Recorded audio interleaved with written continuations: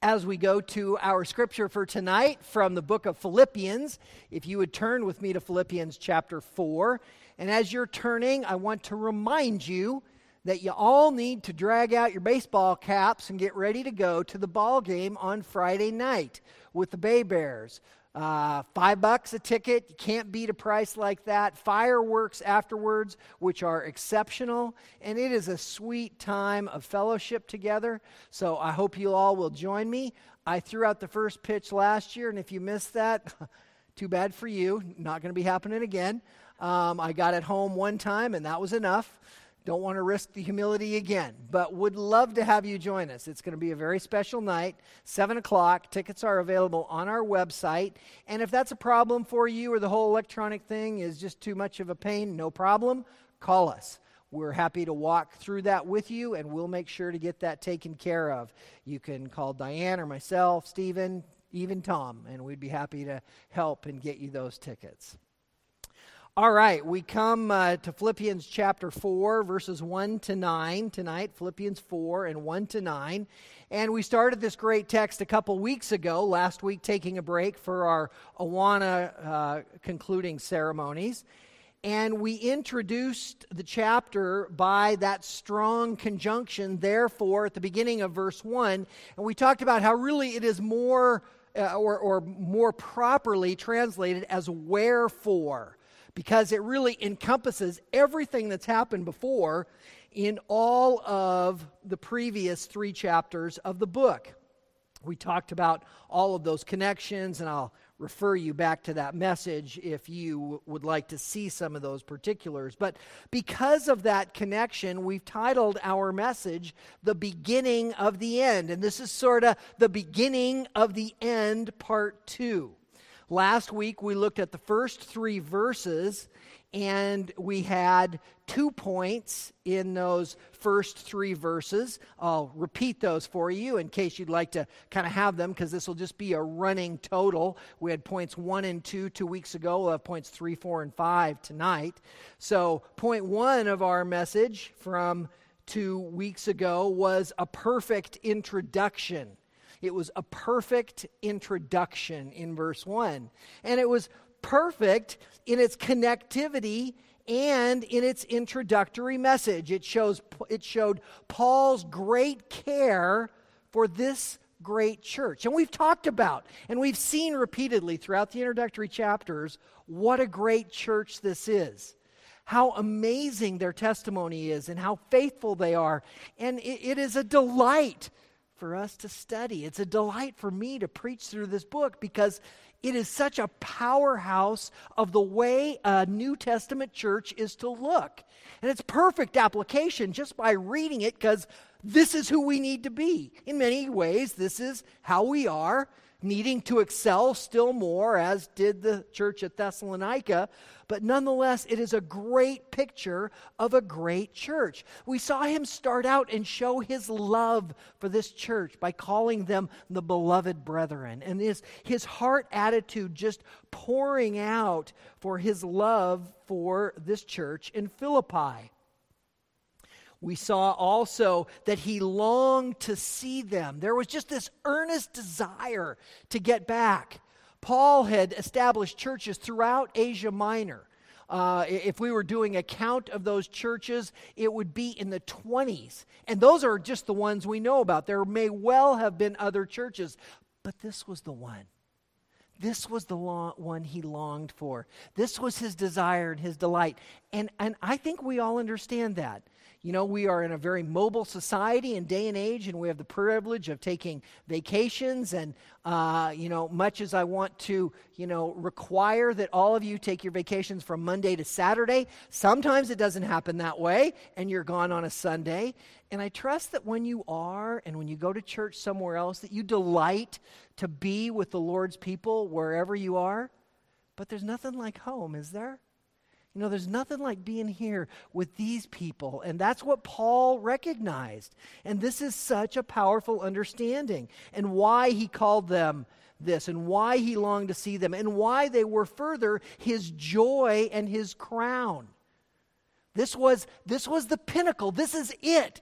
This is what he was delighting in. This is a body of believers that were flourishing in Christ. This is what every pastor wants. We want to see our people with a tremendous zeal for Christ, ever growing, coming and talking about the messages with us, further interacting, pursuing additional resources, being good Bereans and growing in their love, in their edification within the body, in their ministry, in the one another's of the church, and carrying it out to the community around them. And this is what they're doing. And he told them by way of exhortation at the end of that to stand firm. So our first point was this perfect introduction. Our second point in verses 2 to 3 was a particular intercession. And here we saw Paul point out two women with a problem. That problem was causing a division. It was causing a deterioration of the church's testimony. And it's a reminder to us that no problem within the body is a small problem. We are to be a body. There's no problem within our body that is a small problem. And I know if you've all got some tissue, you can rush it up after I tell this story. I had a thorn in my finger right here in the knuckle from working in the yard. And it's been there for about a week. And you're figuring that it's a splinter. It's just going to come on out. I didn't even whine to my wife about it, so look what a big boy I am. And it had been there for about 2 weeks, and I just kept kind of touching it because it's right on the inside of my index finger, and just kind of, ow. And it's one of those things that although it was a tiny little piece of a thorn, it just kept bugging me. There's no interactions within our body. If there's somebody that's just bugging us a little, that we're just really not getting along with, and so we're just going to I'm just going to try and not use that finger. It doesn't work very well. I kind of need that. Well, what if it was this finger? It's the same thing. What if it's a toe? It doesn't matter. And we are the body. And the vital nature is that there has to be a harmony. There has to be a unity. And there can't be a separation because there are no little issues. There are no little issues. I did take my tweezers, my fingernail clippers, and I just chopped that thing out today, so I'm all good. But nonetheless, I know it was the perfect way to approach it, right? But we can't do that with our body. We need to get along, and this was a big problem. So this was Paul's exhortation of a need for a particular intercession for these two women to get their act together. So we had a perfect introduction and a particular intercession.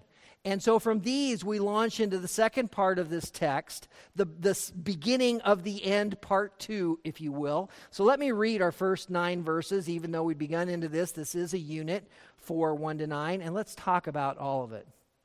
Therefore, my beloved brethren, whom I long to see, my joy and crown, in this way stand firm in the Lord, my beloved.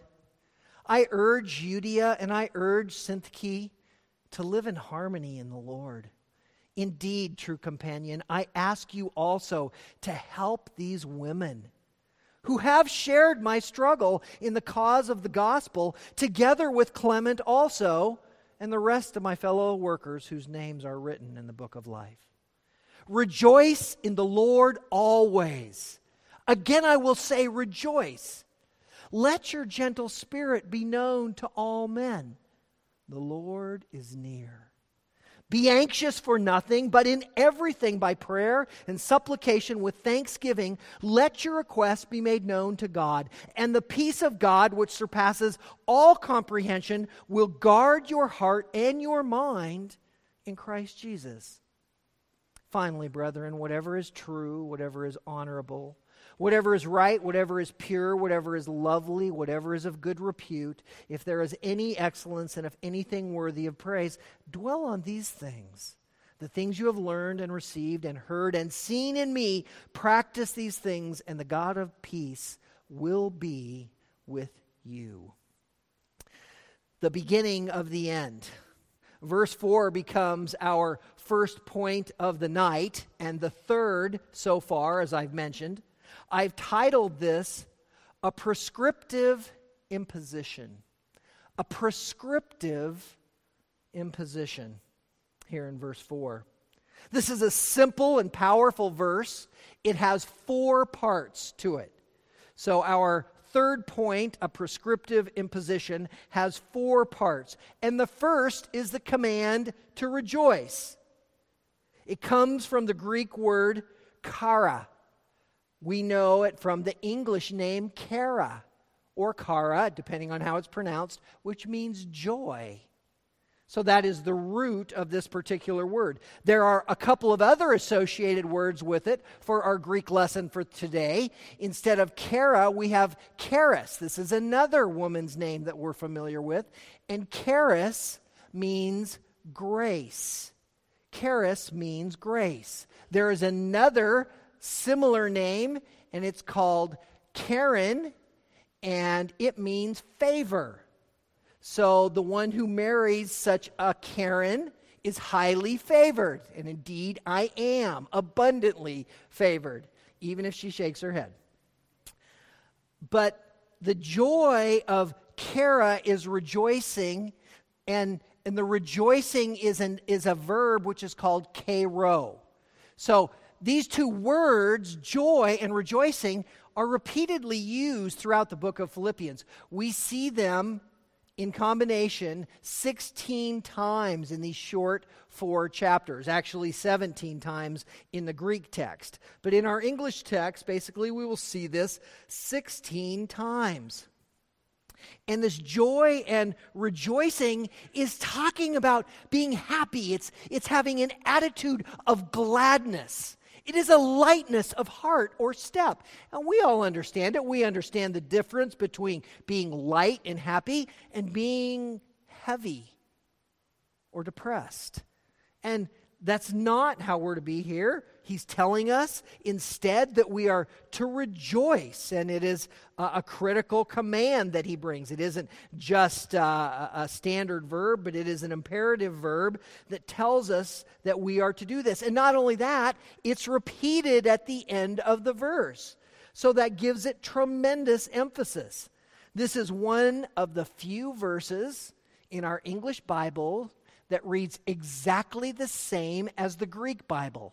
It is a word-for-word transliteration of the Greek text. Rejoice in the Lord always. Again, I will say rejoice. That is exactly the pattern of the Greek text. And interestingly, and I can't think of anywhere else, where 3 of our major translations are identical on this particular verse. Usually they switch something around a little bit. We'll talk about one of those switch arounds as we move on a little later. But it shows us a great representation, and this is what we want to know. We want to see the emphasis that the writer is bringing to us. And this is why I love the New American Standard Text, because it most accurately reflects the components of the Greek text, and therein it brings us a closer understanding of the author's original intent. So the first of these 4 parts is the command to rejoice. Then the second is who we are to rejoice in. Now, many people can participate in rejoicing, but it is a wholly different thing to rejoice in the Lord. There's a distinction between rejoicing in that which is of the world, or which we might term as profane, not sacred, and rejoicing in the things that are divine, that are of God. And that distinction comes out clearly in this verse. You see, the rejoicing is in the Lord. It's not a function of the circumstances, which leads us then to the third point of this sentence. We've seen the what, which is to rejoice. We've seen the who in the Lord. And thirdly, the when is always. Rejoice in the Lord always. Now, if we think of anything outside of the sacred realm, anything outside of God, there's nothing else by which this command can be filled. You can't rejoice always in anything outside of the Lord, because He's the only thing that doesn't change. We can rejoice in being at a wedding What a wonderful time. We can rejoice in being on vacation. We can rejoice if we're at a party. Sometimes not as we should biblically, and many don't. But we understand the idea of rejoicing, and the whole world understands rejoicing. But they can't rejoice always. Only in the Lord can we rejoice always, because He is an unchanging, perfect provision for us.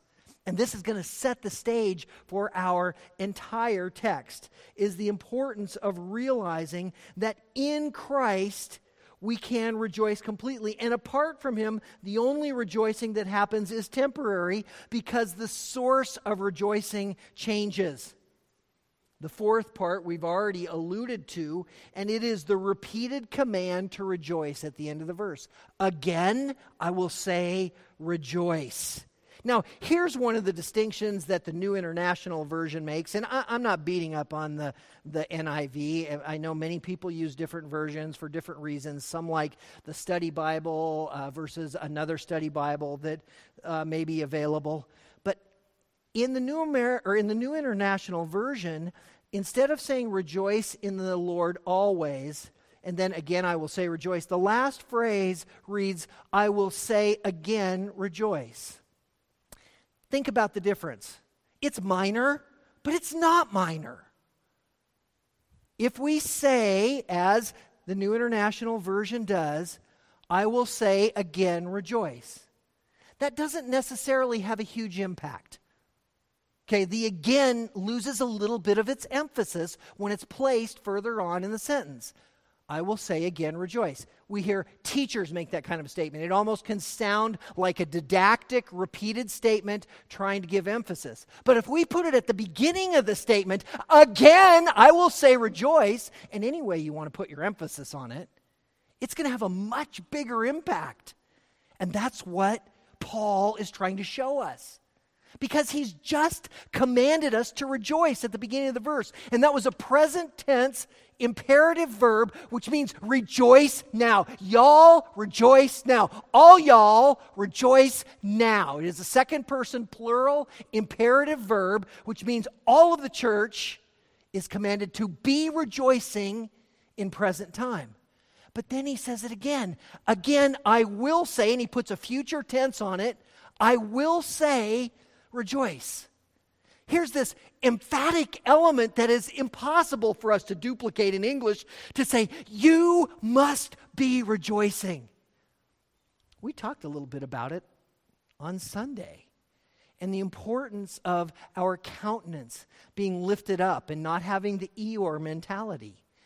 You can't be rejoicing and be kind of walking around like, oh yeah, it's okay. Right? And we all know that.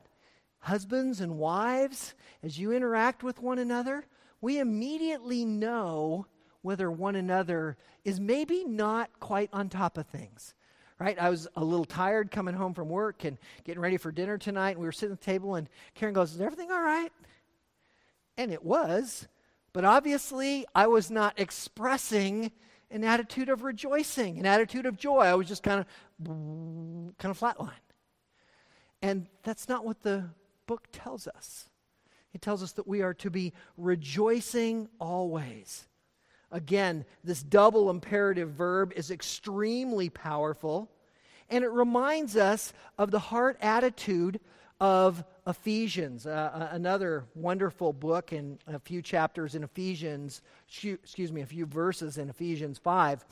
Ephesians 5, 19 to 20, which also is repeated in Colossians in similar form, how we are to be speaking to one another in psalms and hymns and spiritual songs, singing and making melody with your heart to the Lord, always giving thanks for all things in the name of the Lord Jesus Christ to God, even the Father. This is how we're to communicate. You know, when I come and I get a chance to talk with Carol about a piece of Scripture, I need to be singing to her. I won't do that to you. But that's the attitude of our heart, isn't it? Can't you see that joy springing up? Songs and hymns and spiritual songs. The joy of the Lord. Think of your favorite hymn. By the way, keep that hymn close and use that hymn in prayer tomorrow. When you wake up tomorrow, whatever it is, how great thou art, whatever hymn just makes you hum, use that hymn in prayer tomorrow morning. Spend a few minutes adoring the Lord before you pray for anything else, before you ask or have any other component of your prayer. Sing in your mind, or out loud, better yet, a verse of that hymn. And watch what it does to your heart. You can't not be joyful. You can't not be rejoicing. You can't not be praising God and giving him thanks. Because the things that he has done, great things he has done, just ring in your heart, in my mind. Crown him with many crowns. You just can't sing that and go, crown him with many crowns. It doesn't work. It's not the reality of the power of the text. And this is the heart attitude. This is the rejoicing that we must exude all the time.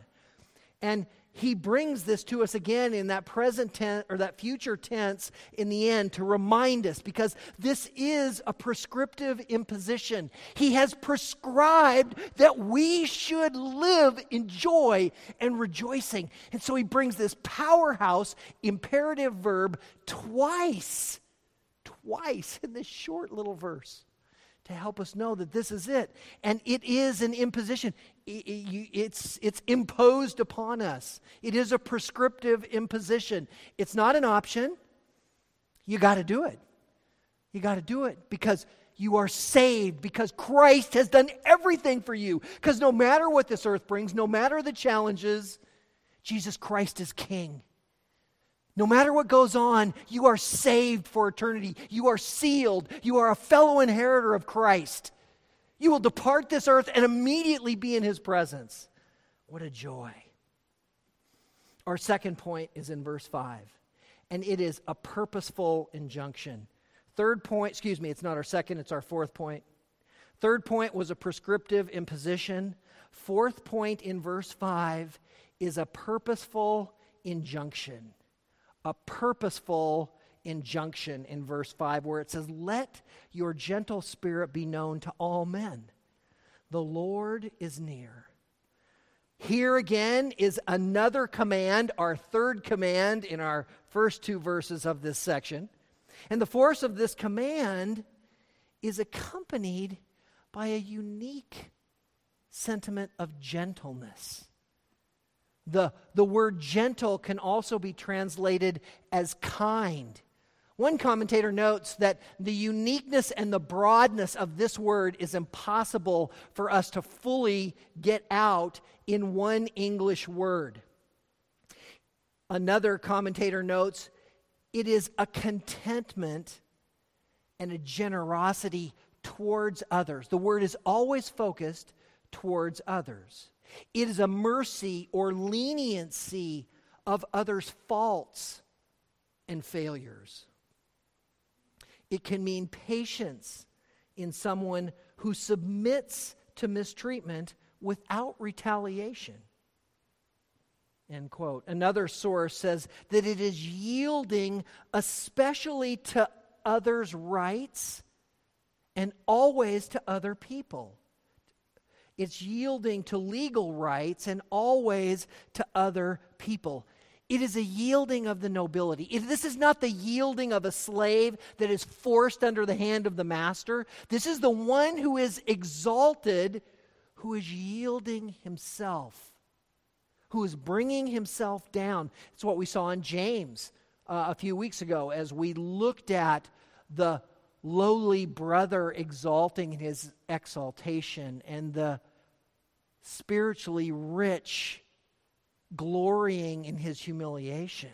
It is those of us that are in high position because of Christ, the rejoicing that's to go on because of Christ and in the Lord, bringing ourselves down to consider others in a powerful way. This is a beautiful picture of Philippians 2:3. To consider others more highly than yourself. Martin Luther translates this as sweet gentleness and considerateness. This unique Greek construction here used only of Paul in this particular word, gentleness. The unique Greek construction in that word, gentleness, is used only by Paul and the author of Hebrews. But since Paul wrote Hebrews, that would make sense to us, right? Well, anyway, I think it's right. So, the description of the Spirit of Christ, as some have noted, is viewed from a pagan perspective. This is those of us who are believers and indwelt by the Spirit of Christ looking on the pagan world with an attitude of gentleness. This is the returning heart celebration. This is men and women of gentle, humble, Christian upbringing going into the bloodiest prison in America to minister to murderers. Putting aside what they have done. Recognizing that these are God's children. Horribly depraved, horribly fallen. And yet as we each understand and consider that, we have to realize that it is there but by the grace of God go I. Were we to act upon, dare I say, some of our own thoughts, we could be right next to those men. The darkness of man's heart is brutal, and we have each had some of those thoughts in our heart and mind. And yet, it is this gentle spirit that comes from Christ. And that's what we see next in the verse, where the end of the verse shows how this is possible. The Lord is near. This isn't speaking of an onerous or forbearing presence of God threatening us in case all of a sudden we aren't acting gentle and we're harsh. I don't know if any of you ever find yourself being harsh. I hope you don't. Sometimes I do. I hate it in myself. And I think we all can understand that to a degree. But it isn't as if God is hanging over our shoulder, or it isn't even a benevolent God always with us and always encouraging us. Rather, when it says the Lord is near, this is a settled knowledge of the soon coming of the Lord Jesus Christ. This is why we have that attitude. Because Christ is coming. When I go into Angola prison and we see all of the depravity of man, and we see things that really are no different than we see on the streets in Mobile, they just happen to be behind bars, we understand that God may choose to save that one. God may choose to bring His Spirit to one of these. And we may be the humble vessel who shows gentleness and who shows love and says, yeah, you did some things I don't even want to talk about. But God can love you. God does love you. And He can and will forgive you if you will but repent and give your life to Him. That is the gentleness. And we do it because the Lord is near. And we must do it with our family. And some of our family are much more difficult to reach than are the most hardened murderers. Because we can talk to them. Some of our families, as we know, those of us that have unsafe family members, they can be pretty thick to try to get through to. But it doesn't matter. Let your gentle spirit be known to all men. A command. It's not just for those of you gentle ones. It's not just as I look at some of the beautiful women, I say, oh, you all are so much more gentle than your husbands or than me. And I'm so glad for that. No, this is a command that's written to every believer in the church. Every believer in Philippi, this great church, and every believer in this church. This is who we have to be. We are the ones who must express this gentleness. Every one of us, because the Lord is near. His return is soon. When we see more of the depravity, start reading 2 Timothy chapter 3. Start reading and understanding Matthew 24 and 25. And realize that the Lord is near, beloved.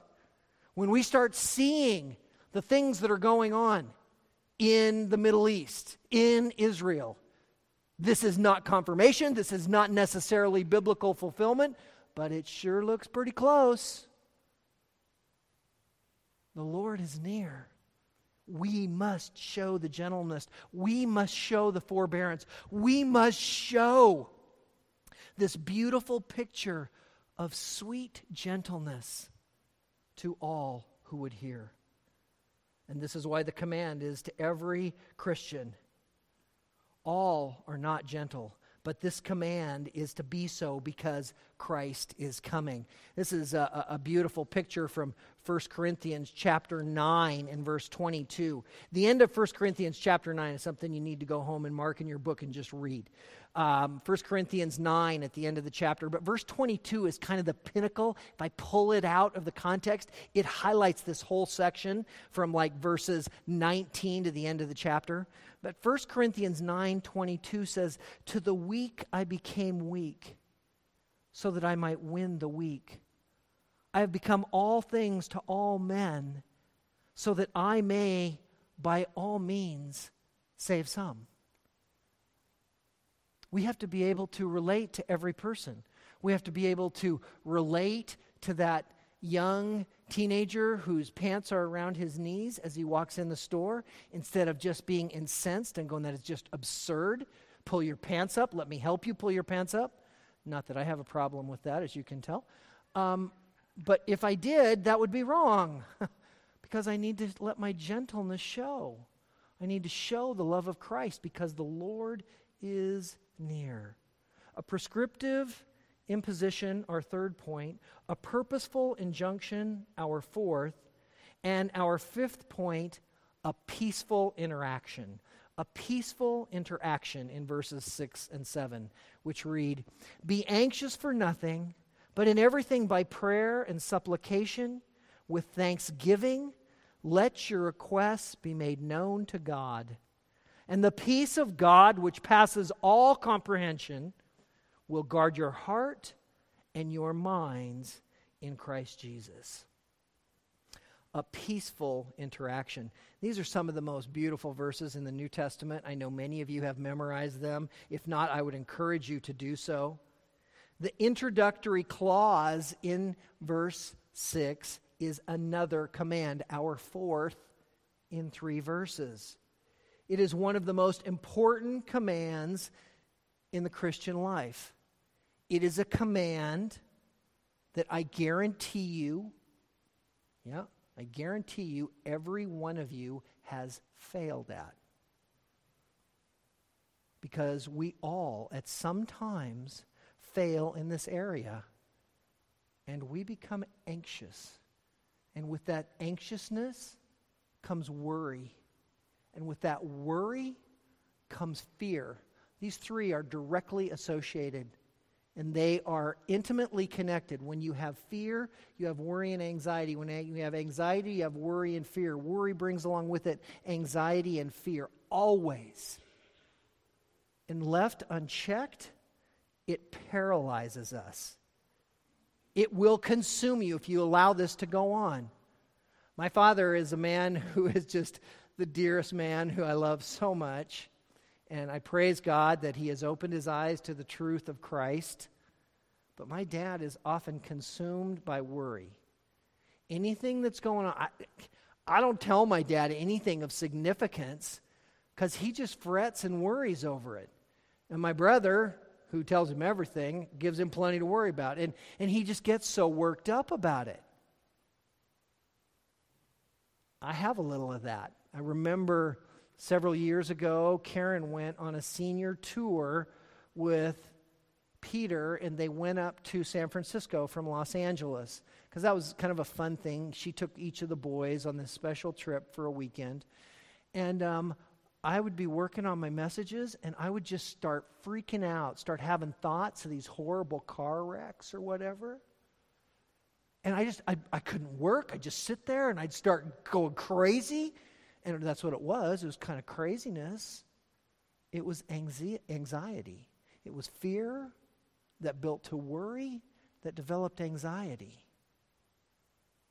And it's something that I know is so common in so many people. I've counseled people in the church on this issue more than any other issue.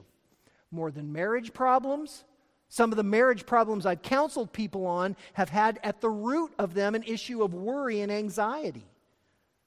I praise the Lord that it's one of the issues that I've had the greatest success by God's strength and the power of His Word on this subject. But it's critical that we understand how important this is.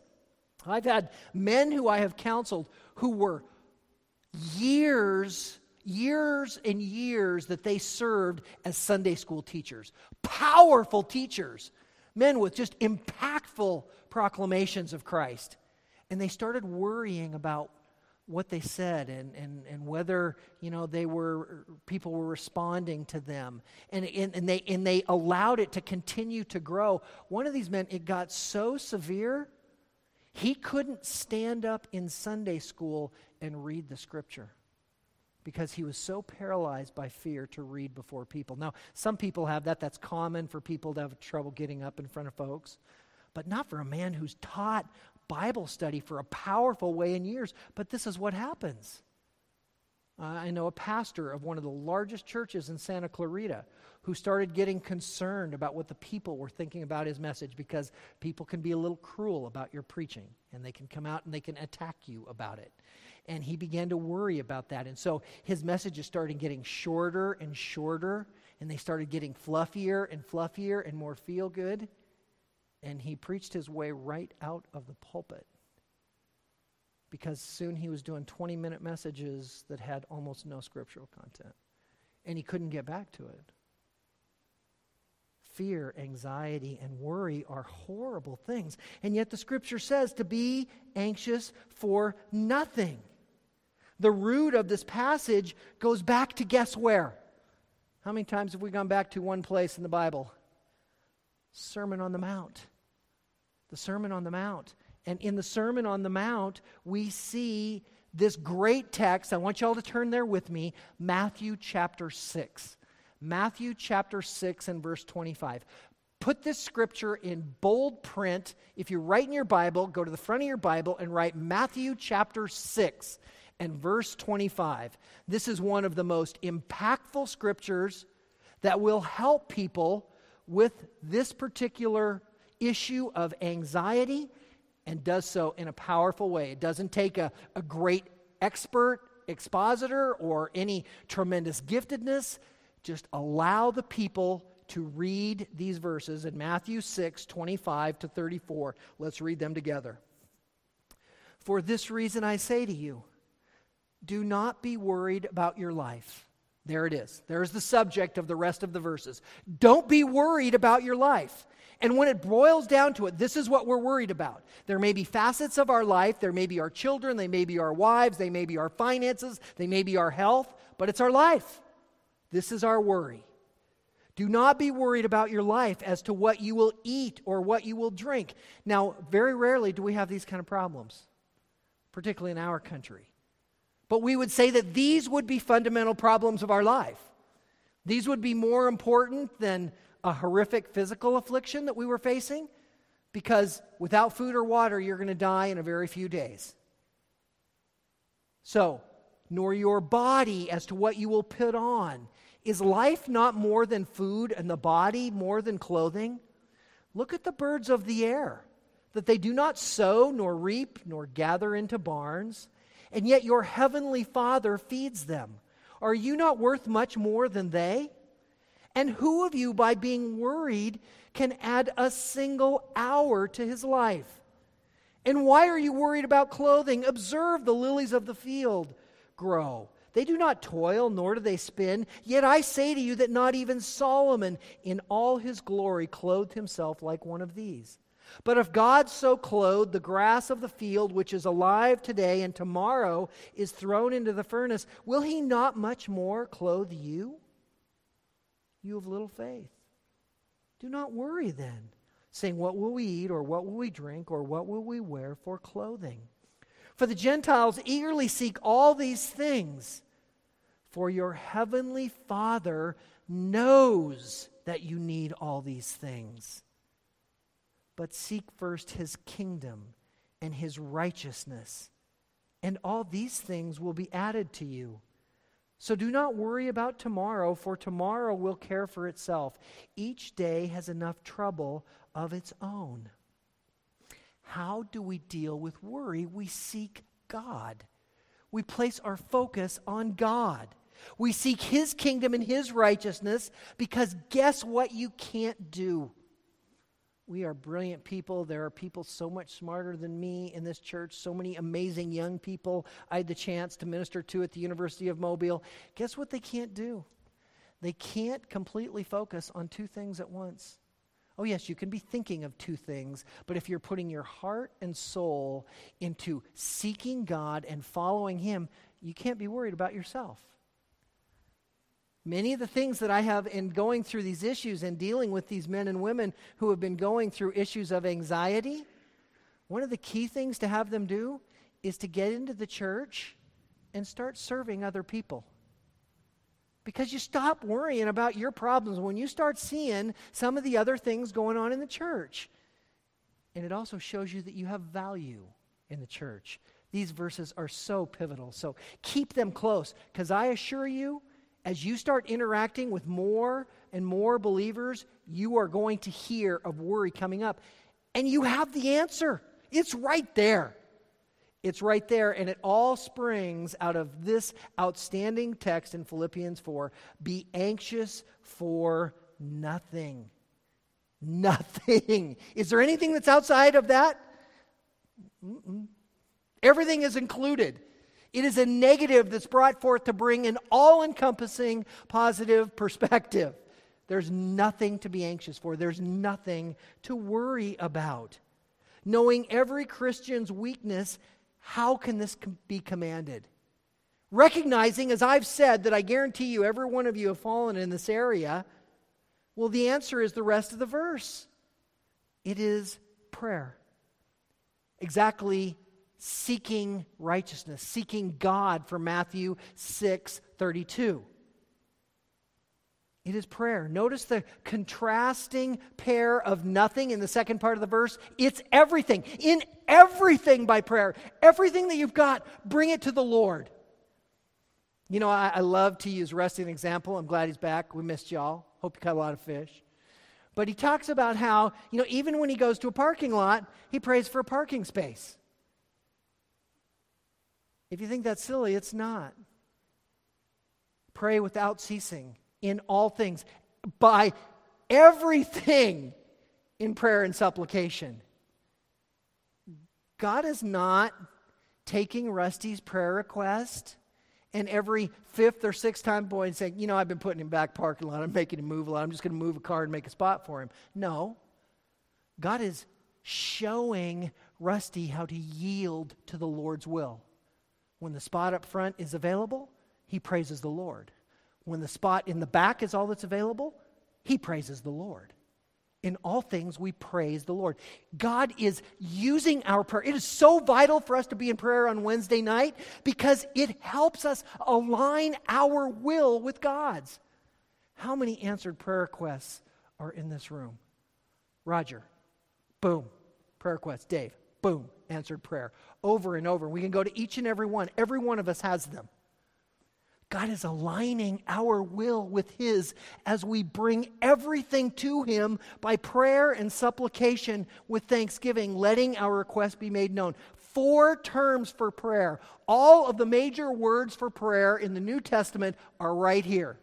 Prayer, supplication, thanksgiving, and asking. Adoration, thanksgiving. Confession, this idea of prayer and bringing all things before God. Supplication and asking. This is how we are to be praying. Every part of our prayer life, pleading with God, crying out to God, rejoicing in God. All of this is what we're to bring to Him, and therein to be anxious for nothing. Because we make it known to God. These words for prayer actually are also what Paul started Philippians. If you go back to Philippians 1:3, 1:4, and 1:9, same words are right there at the beginning. So he wraps this all in a bow, and he tells us about prayer and all of these types of prayer. And of course, we pray to God. This is how we're not anxious. Because we know we're bringing our prayers to the one who's going to answer them. We don't know how. We don't know if we're going to have that parking spot. We don't know if he's going to heal this cancer. But we know that he's got this. And he's going to do exactly as is right and is best for us and brings him the most glory. And this is how we can praise him, even amongst horrific school shootings. Because God is in charge of all of it. And then in verse 7 is the result, which begins with the peace of God. Peace of God. There is no other peace. You know, when we're children, we love to run to our fathers or our mothers. But oftentimes when we're really scared, we'll run to our fathers. Our dog loves Karen so much more than me. But when she's really scared, she is beelining to Dad. Is there anything that brings more peace to us than our Father, than God? Is there anything bigger than God? Nope. We can't even comprehend how big he is. This is an incredible peace. The peace of God that comes to us. In John 14:27, Jesus said, "Peace I leave with you. My peace I give to you. Not as the world do I give, but I give to you that peace which none can understand." He says, "Do not let your heart be troubled, nor let it be fearful." Jesus' peace. We do not know that peace outside of him, but in him it's perfect, and it's perfectly given to us. And this is the peace that surpasses all understanding, because its origin is unknown and unknowable. It is the origin that created all that we will ever know, all that we are. This is a peace that gives us such joy. And after telling us the source and the depth of the peace, Paul gives us the function in the next part of verse 7. And it is to guard our hearts and our minds. The verse literally says, it will guard your heart. Future tense again. Because we're not doing it perfectly. But as we do, it will guard our hearts. It will guard our minds. Guard is a unique word here. That's a common verb in the New Testament. But this particular verb means to garrison. It means to keep strict control of. God will keep strict control of our hearts and minds. He will wrap his love around us. He will protect us and give us his peace. And it guards not only our hearts and our emotions, but it guards our minds and our thoughts. Our emotional reactions and our cognitive thought are all surrounded in the peace of God. And the realm of that guarding is in Christ Jesus. This beautiful picture for us of this prescriptive imposition and this purposeful injunction and now this peaceful interaction show us the glories that exist in Christ, shows us the delight that is to be had in him, shows us the strength that we have not to fear or to worry because we bring everything to the creator of heaven and earth. And in that he returns to us his peace, his joy, his rejoicing, and the amazing blessings of reflecting a gentle spirit. I pray that as we think about these verses, we would recognize what an absolute delight they are and what a powerful motivator they are for us to go out and to speak to the world around us. Because this is what Christ has for us. And we get to show the world that they too need not fear nor worry nor be anxious. Because Christ is available and he desires that none should perish. And he will by no by no means cast out those who would come to him. So we go and we plead to people to come to Christ, understanding that only he's saving them and that he's only saving the elect, and that has no difference and no restriction on those to whom we're to go proclaim the glorious gospel of Jesus Christ. Pray these verses will strengthen us, because that's why Paul's given them. And it's a delight to be with you and study them. Pray that he'll just impress upon each of our hearts the power of this word.